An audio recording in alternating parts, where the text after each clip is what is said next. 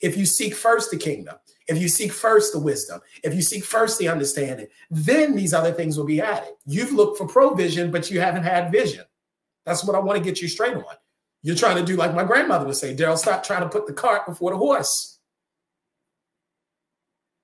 You're looking for resources, but you haven't gotten focused on the source. That's what I want to help you with. You might have many resources, but there's one source. There's one source. Oh, you better believe it. There's one source. I want to show you your divine birthright. You have a divine birthright. Success is not just a bar. It's not something that, it's some amorphous word that we throw out that somehow means that you did something throughout your life. It's your birthright. You were called to be great. You were called to move mountains. You were called to shake things up. You're watching Daryl J. Bennett Live. I'm so excited to be with you, and I can't wait to help you live a higher, more prosperous, more powerful, and more purpose-filled life. Let me tell you about myself. I'm Daryl J. Bennett. I wrote my first book at 18 years old. I started my first company at 21, and I graduated from Harvard Law School at 24. I know how to help people move into another stratosphere of destiny, to operate at a higher level. And that's what I'm here to help you do. I'm Daryl J. Bennett on Daryl J. Bennett Live. You don't want to miss this. Your life is never going to be the same again. I want to start by saying that for a lot of us, we've got to move resistance before we talk about accelerating, the gas, so to speak, in our life.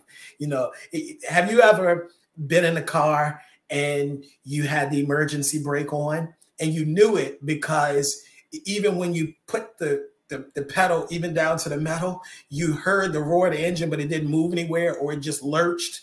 So the problem wasn't that you weren't hitting the pedal. It wasn't that you didn't know where the pedal was. It wasn't that there was a problem with the pedal system in the car. The problem was you have resistance. You have massive resistance. You had a brake that was, if you had one of the old cars like my mom had when I was growing up with the stick, you pull that thing up. I would wonder if you pull it hard enough would the whole thing just come off. That's what it would feel like. But that one pedal, that one brake, that emergency brake could stop everything that the car was doing. And I want you to kind of have that in the back of your mind as we talk today.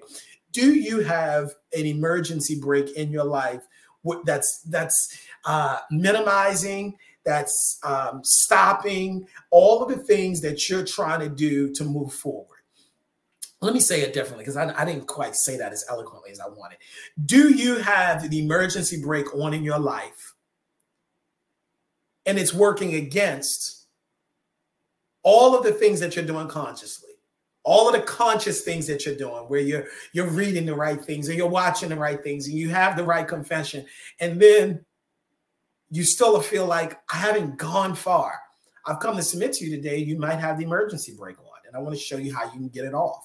I want to show you how you can get it off. The first way that you can get it off is recognize that it's there. To recognize that, I once heard it put this way, God wants to bless you more than you want to be blessed. Away with this thinking that you've got to somehow fight to receive goodness. That you've got to fight and struggle and stress and strain. We were never created for that. We were never created for that. Excuse me. Phone didn't ring past 2 hours. Now I get focused on what I'm doing here. Phone ringing. Give me a second. Let me hang up on the whole thing, because I got to stay focused on my assignment. That's another thing. I don't want to go down a rabbit trail, but that's another thing. For some of you, you're so easily distracted. You're so easily distracted. You set a goal. You had a goal. You're January. You're all about the goal.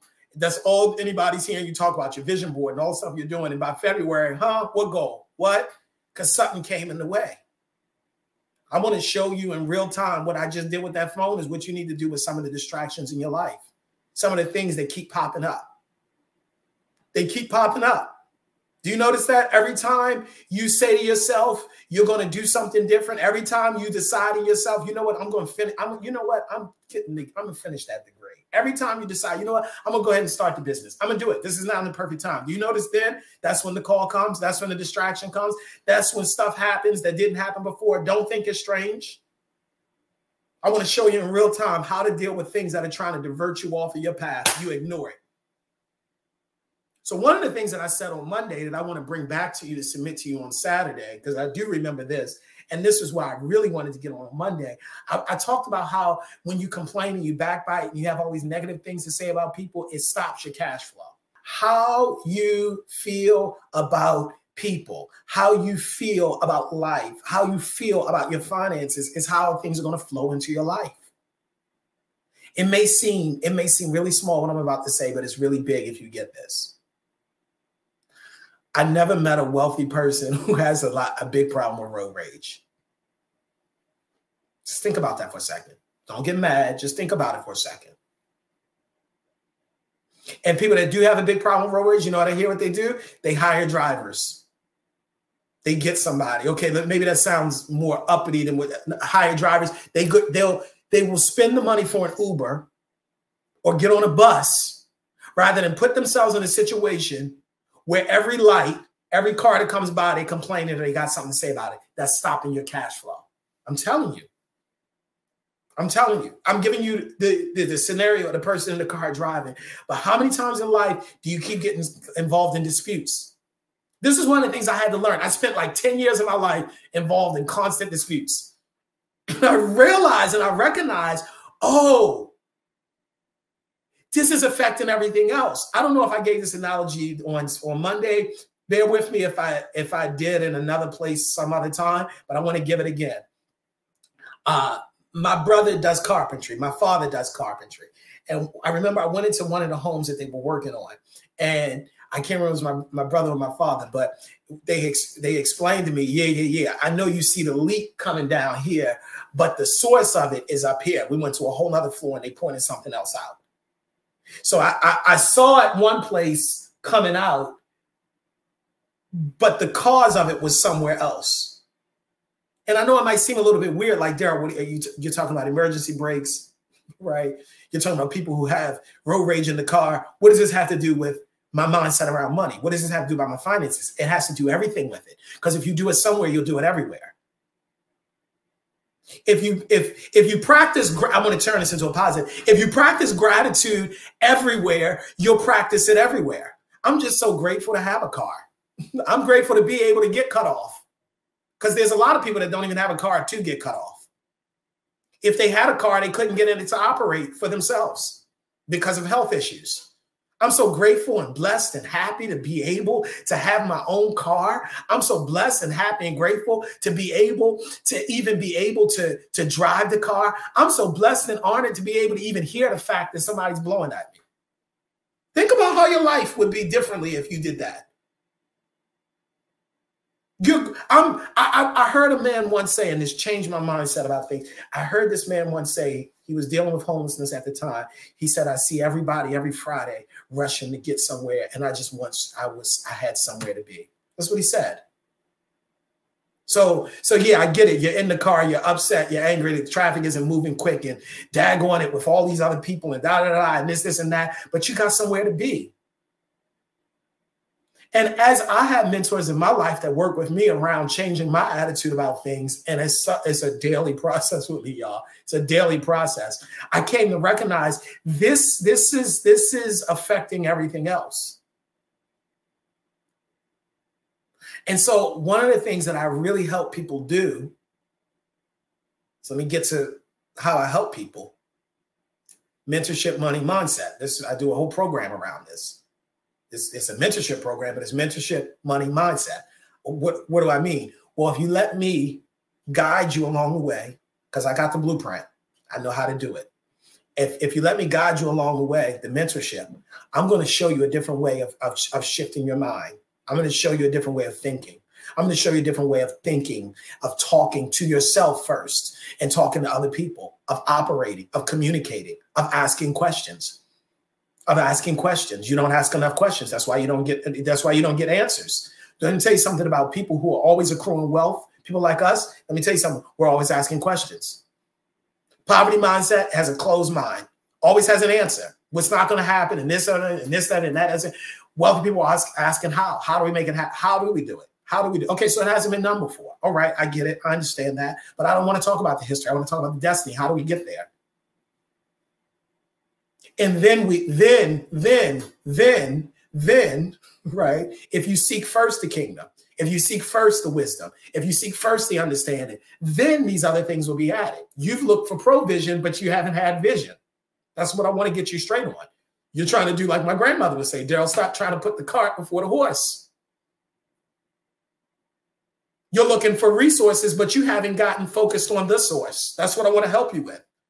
You might have many resources, but there's one source. There's one source. Oh, you better believe it. There's one source. I want to show you your divine birthright. You have a divine birthright. Success is not just a bar. It's not something that, it's some amorphous word that we throw out that somehow means that you did something throughout your life. It's your birthright. You were called to be great. You were called to move mountains. You were called to shake things up. You were called to not be conformed to the pattern of this world, to the thinking of this world, but to be transformed. That's what I want to help you do. I want to help you be transformed by the renewing of your mind. That's what I had to do. I had to be transformed. I had to be transformed out of the life that I was born to into the life that I was destined to. That's the journey I'm on. I'm on the intentional journey. I was born into one life, but it was another life I'm destined to. That's you. That's you. The question is, do you know the difference between where you were born and where you're destined? And are you actively moving along in that pathway? I want to help you think at a different level. You want to know something? And I don't usually say these words, but I'm going to say these words because this is how it came to me, and I can't take credit for it any other way. The Holy Spirit spoke these words to me. I don't use this often, but listen to me on this. The Holy Spirit spoke these words to me. And I heard it so deeply in my spirit, in the depths of my spirit. It was like a year and a half ago. And this is what I heard. Daryl, there is never a poverty of resources. It's a poverty of thought. And when I heard it at first, I wasn't trying to hear that. I wasn't trying to hear that. I wasn't trying to hear that. No, because I need the resources. I need the money. I need the money. I don't need another lesson. I don't need another memory. I need the money. I just need the blessing. I need the Lord, let there be I need a blessing. What's the prayer, Jabez? Enlarge my territory. See that? Because I thought that way then. I didn't recognize that the territory had nothing to do with outwardly. It was all inwardly. It was all inwardly. And because his inward territory was enlarged, his outward realm expanded as a result. I didn't know that then. I didn't know that. I wasn't on that then. So my focus wasn't about the thinking. I needed the money. I needed the money.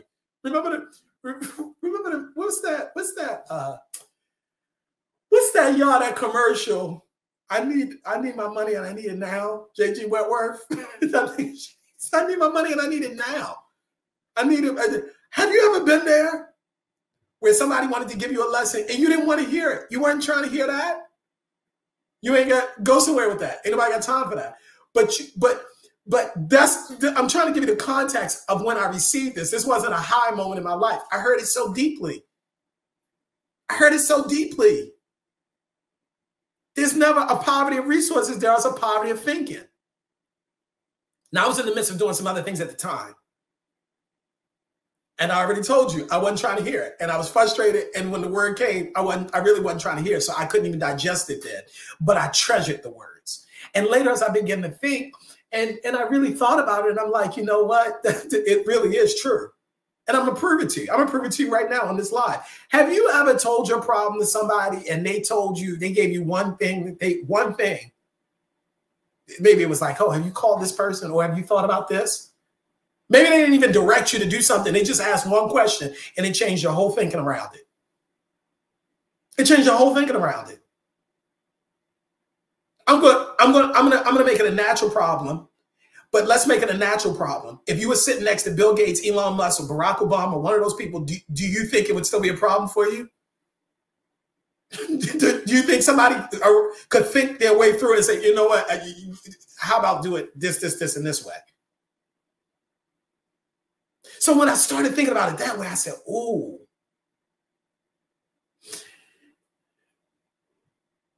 And then I had another epiphany. We always talk about the love of God, and the love of God is powerful. And we need to talk more about the love of God, because we wouldn't have a lot of this stuff going on. But then I thought about this. I said, what about the mind of God? Think about that. Think about the mind that created all this. The mind of the universal intelligence. Just go with me for a second. The mind that put the cosmos into place, that put the foundations of the earth into place so that the water, I mean, even with all the stuff that's going on with the earth and the tectonic plates, the water stays within certain boundaries. The same universal mind that created the cosmos created the house cat. Like, think about that. Knows the number of hairs on you and I's head and has the plan for everything. Like, imagine that mind. Just for a second. Just go with me for a second. Imagine that mind. If you could tap into that mind, how would your life look differently? I'm not talking religion now. I'm not talking even a Bible. I want to get you past that. I'm talking word now. I'm talking the living word. How would your life look different? Like, for real, if you were able to tap into that, it's a word for it. It's called super consciousness. I wasn't up on that then. I didn't know that's what it was, because I heard of consciousness, I heard of subconsciousness, hadn't heard of super consciousness. It's a scientific concept. That means it's a mind that knows everything that ever was, ever will be, everything that's ever been created is already there. Let me put it to you this way. When I heard this messed me up. Y'all, it's Saturday, so I could flow. I know I gave you 15 minutes on Monday, but let me flow a little bit. This messed me up, y'all, when I heard this. Somebody said, Daryl, when was electricity invented? And I said, I don't know, 1800s, 1900s. You know, I'm kind of thinking through my Rolodex. What would you say? I mean, I don't know. I came up with it. And he said, it's always been here.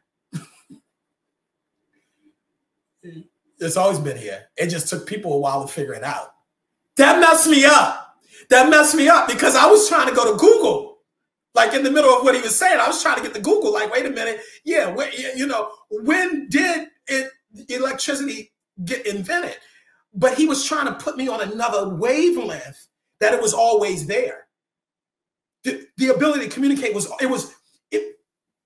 always there, the electricity. The ability to communicate wirelessly was always there. We just tapped into it recently. But it was here when the Romans were here. Think about that. Imagine tapping into that mind. That's what I'm learning to do now. I'm telling you, this is what I'm on the process of this. Trust me, I'm on the process of this.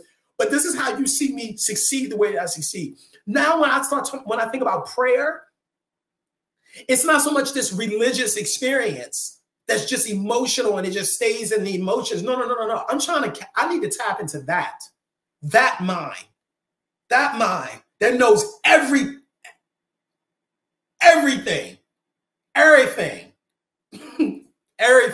Think about that. How would your life be different if you tapped into that? I don't know why I feel led to say this to somebody. Meditation is your key. Once I started getting more into this, and it's my spiritual father who spoke with me about it. Like, I know in the beginning, you're thinking about Eastern religions, you think about, that's not what I'm talking about. I'm not talking about that at all. I'm talking about at the very basis. Meditation, all it means is to remember. I think every day you need to spend some time, well, you're already meditating. You already meditate. Problem is, you're probably meditating on the wrong things, and that's stopping your cash flow. So I want you to get intentional about what you're meditating about. I want you to get intentional about what you're meditating about. What are you meditating about? The thing that keeps running through your head. You've been meditating. I met somebody say, I really don't pray. No, you pray. You just don't know you're praying. Because what you're uttering deeply in your heart, consistently over and over and over and over, it's a prayer. It's a prayer. That's why we learned in law school when we address the judge, it's a prayer for relief. That's the words we use. It's a prayer. It's not a religious context. It's something deeply uttered to a higher authority. That's what you're doing. This is what I help people do. When I work with people through my mentorship program, I'm helping them think about differently what you're already thinking about. Just think about that differently. I help people repent for real.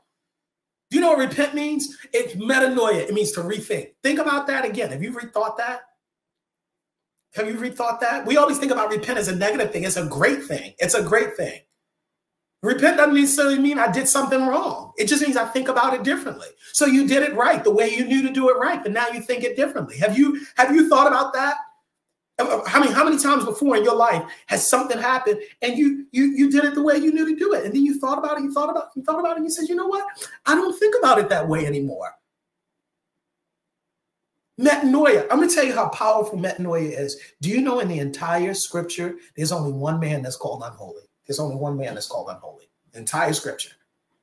Now we can extrapolate and say this man was unholy, that man was unholy. I'm giving you only one person that scripture says he's unholy. And if it's somebody else, I encourage you to write me, email me, tell me, Daryl, you got it wrong. But I don't think I'm wrong on this one. It's one person. And that person is Esau. The writer of Hebrews says, don't be profane like Esau. Don't be obscene. Another translation says like Esau. Don't be unholy. Another translation says, don't be unholy like Esau. I'm like, Esau, of all the people that we can mention. Wait a minute. All the people. Wait a minute. Hold up. Not Jezebel, who had dogs chasing after folk. Well, excuse me. I don't know if she had dogs, but she had dogs eating up after her, after all the stuff she did. Not the guy Manasseh, who was the king who had his children passing through the fire, which was a nice way of saying that he was sacrificing his own children to a fire god, and he was supposed to be the king of Israel. Yeah. None of them. Not Pharaoh, who went after God's people after all that, and you still going after God's people with chariots? No. Esau. I want you to read it for yourself. But the writer tells us that Esau was profane. Another translation already said was unholy. Another translation says obscene, who for a morsel of soup. Another place says stew.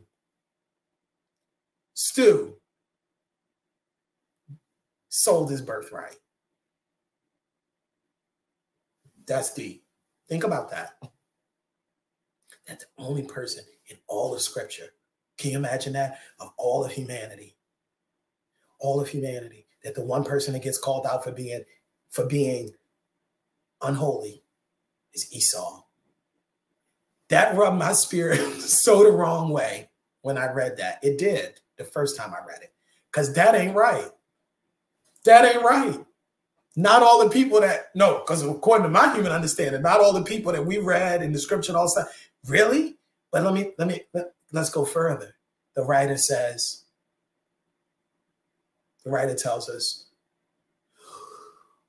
who through tears sought the inheritance, but never repented.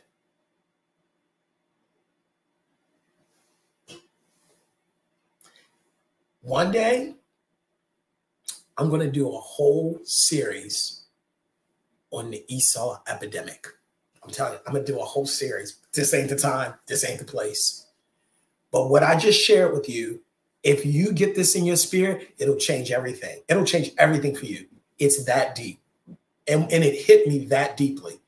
Think about that. The one man called unholy was the one who was in line to be given the birthright that Christ would come through. He was the one in line for that. And he gave the whole thing up for stew. And what we're told about him is we knew that he did that already. We knew he did that because we read it in Genesis. But what the writer of Hebrews is adds an addendum. For all of us who read the story and was like, God really gonna bless Jacob?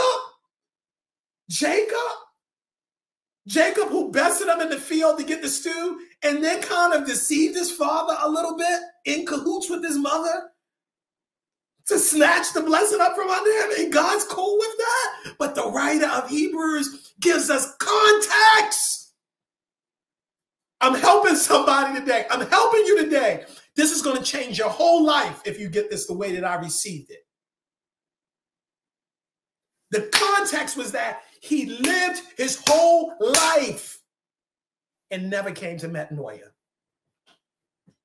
He never came to metanoia. Give me 5 more minutes and I'm done. I'm going to connect the whole thing to money, mentorship, and mindset. I'm going to connect the whole thing. This is the deep thing about the whole situation.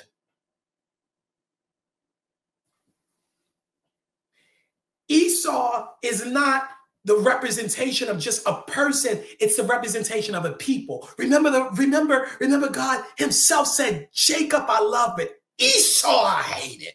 And people have a problem dealing with that, because what does that mean? God hate people? It's a mindset, y'all. Don't you see what I'm getting at?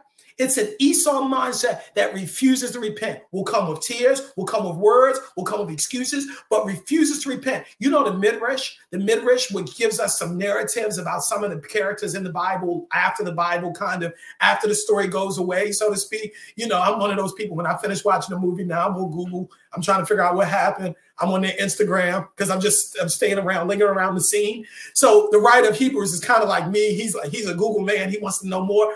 He's lingering around the scene, and he's pulling from the Midrash that tells us that toward the end of Esau's life, still he was trying to find a way to get the inheritance. That after Esau was dead, he had made amends with Jacob. Jacob had made a great nation. That toward the end of his life, he died a broken man. Think about it. He was still trying to get the inheritance that he believed rightfully was his. The writer of Hebrews says the problem is, though we know he sought the inheritance. He didn't just seek it before. He continued to seek it. The writer's telling us this. He sought the inheritance, y'all, but he never came to rethinking. How many people? They got the government as the problem. The white man's the problem. Their husband is the problem. Their children are the problem. They got all of these things to point to, but they never came to a rethinking. They'll cry on a dime. They're manipulative emotionally. They've got all these reasons for why they have not succeeded, but they refuse to rethink their life. And they think they have a money problem. I'm here to say you got a mindset problem. It's not a poverty of resources. It's a poverty of thinking. You've probably cleared 250, 500,000. You may have cleared $1 million. You're listening to me right now over your life. If you think about all the money you've touched, all the money you've touched. If you had better wisdom, think about it. You'd be further along.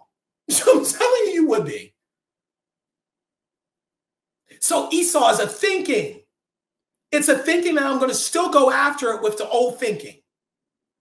I'm going to still go after a new thing. I'm going after new wine with old wineskins. That's an Esau thinking. It's Esau. Wonder, it was said, Jacob I love, Esau I hated. For the record, Jacob never stole his birthright.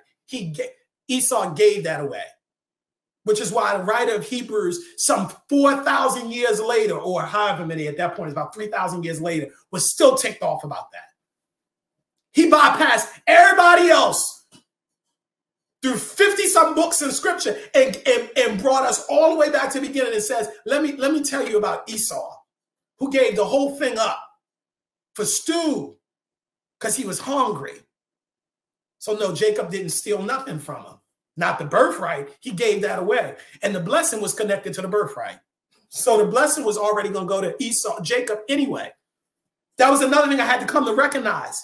The blessing was always going to follow the person that had the birthright. Remember I said in the beginning, you have a divine birthright. You have a divine birthright. The problem is you're seeking the blessing, but you don't know the birthright. That right there. I came all the way to tell somebody that, and I didn't even know I was going to go there. I've never even said it quite like that before, but I hadn't thought about it like that. Right? I'm metanoiaing even as I'm talking to you, because which of us haven't been there, myself included? We've sought the blessing and not the birthright, and we've gotten them confused because we think the birthright is the blessing, but the birthright is the responsibility. Jacob I loved, Esau I hated. Esau didn't want the responsibility. He didn't want the responsibility. He didn't want that. He didn't want that. He didn't want it.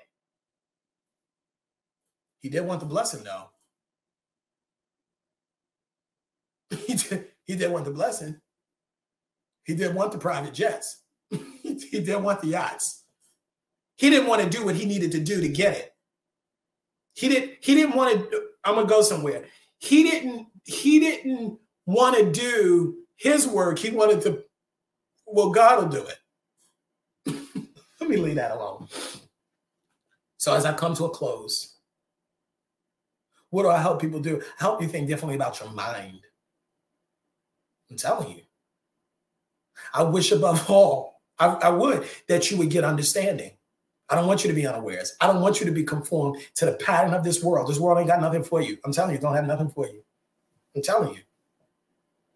I'm even learning and growing. Year and a half ago, some of the stock market. I don't talk about none of that no more. I have divested from the world markets. I've divested from all that. I created my own economy. I'm telling you, I've divested from a lot of that. And it doesn't mean I don't have a little bit of stuff here, a little bit of stuff there. I live differently. You live off of efforting. I live off of ease. I live in the garden. There's a garden. There's a garden. Man was always meant to be in the garden. Can I talk about your spiritual birthright before I get off? You were meant to live in the garden. Where the water came from where? The water just came from, it was a mist that water that came up from the ground. Man wasn't toiling. Man was working, but man was not toiling. There's a difference. There's a difference. The enemy has got you toiling.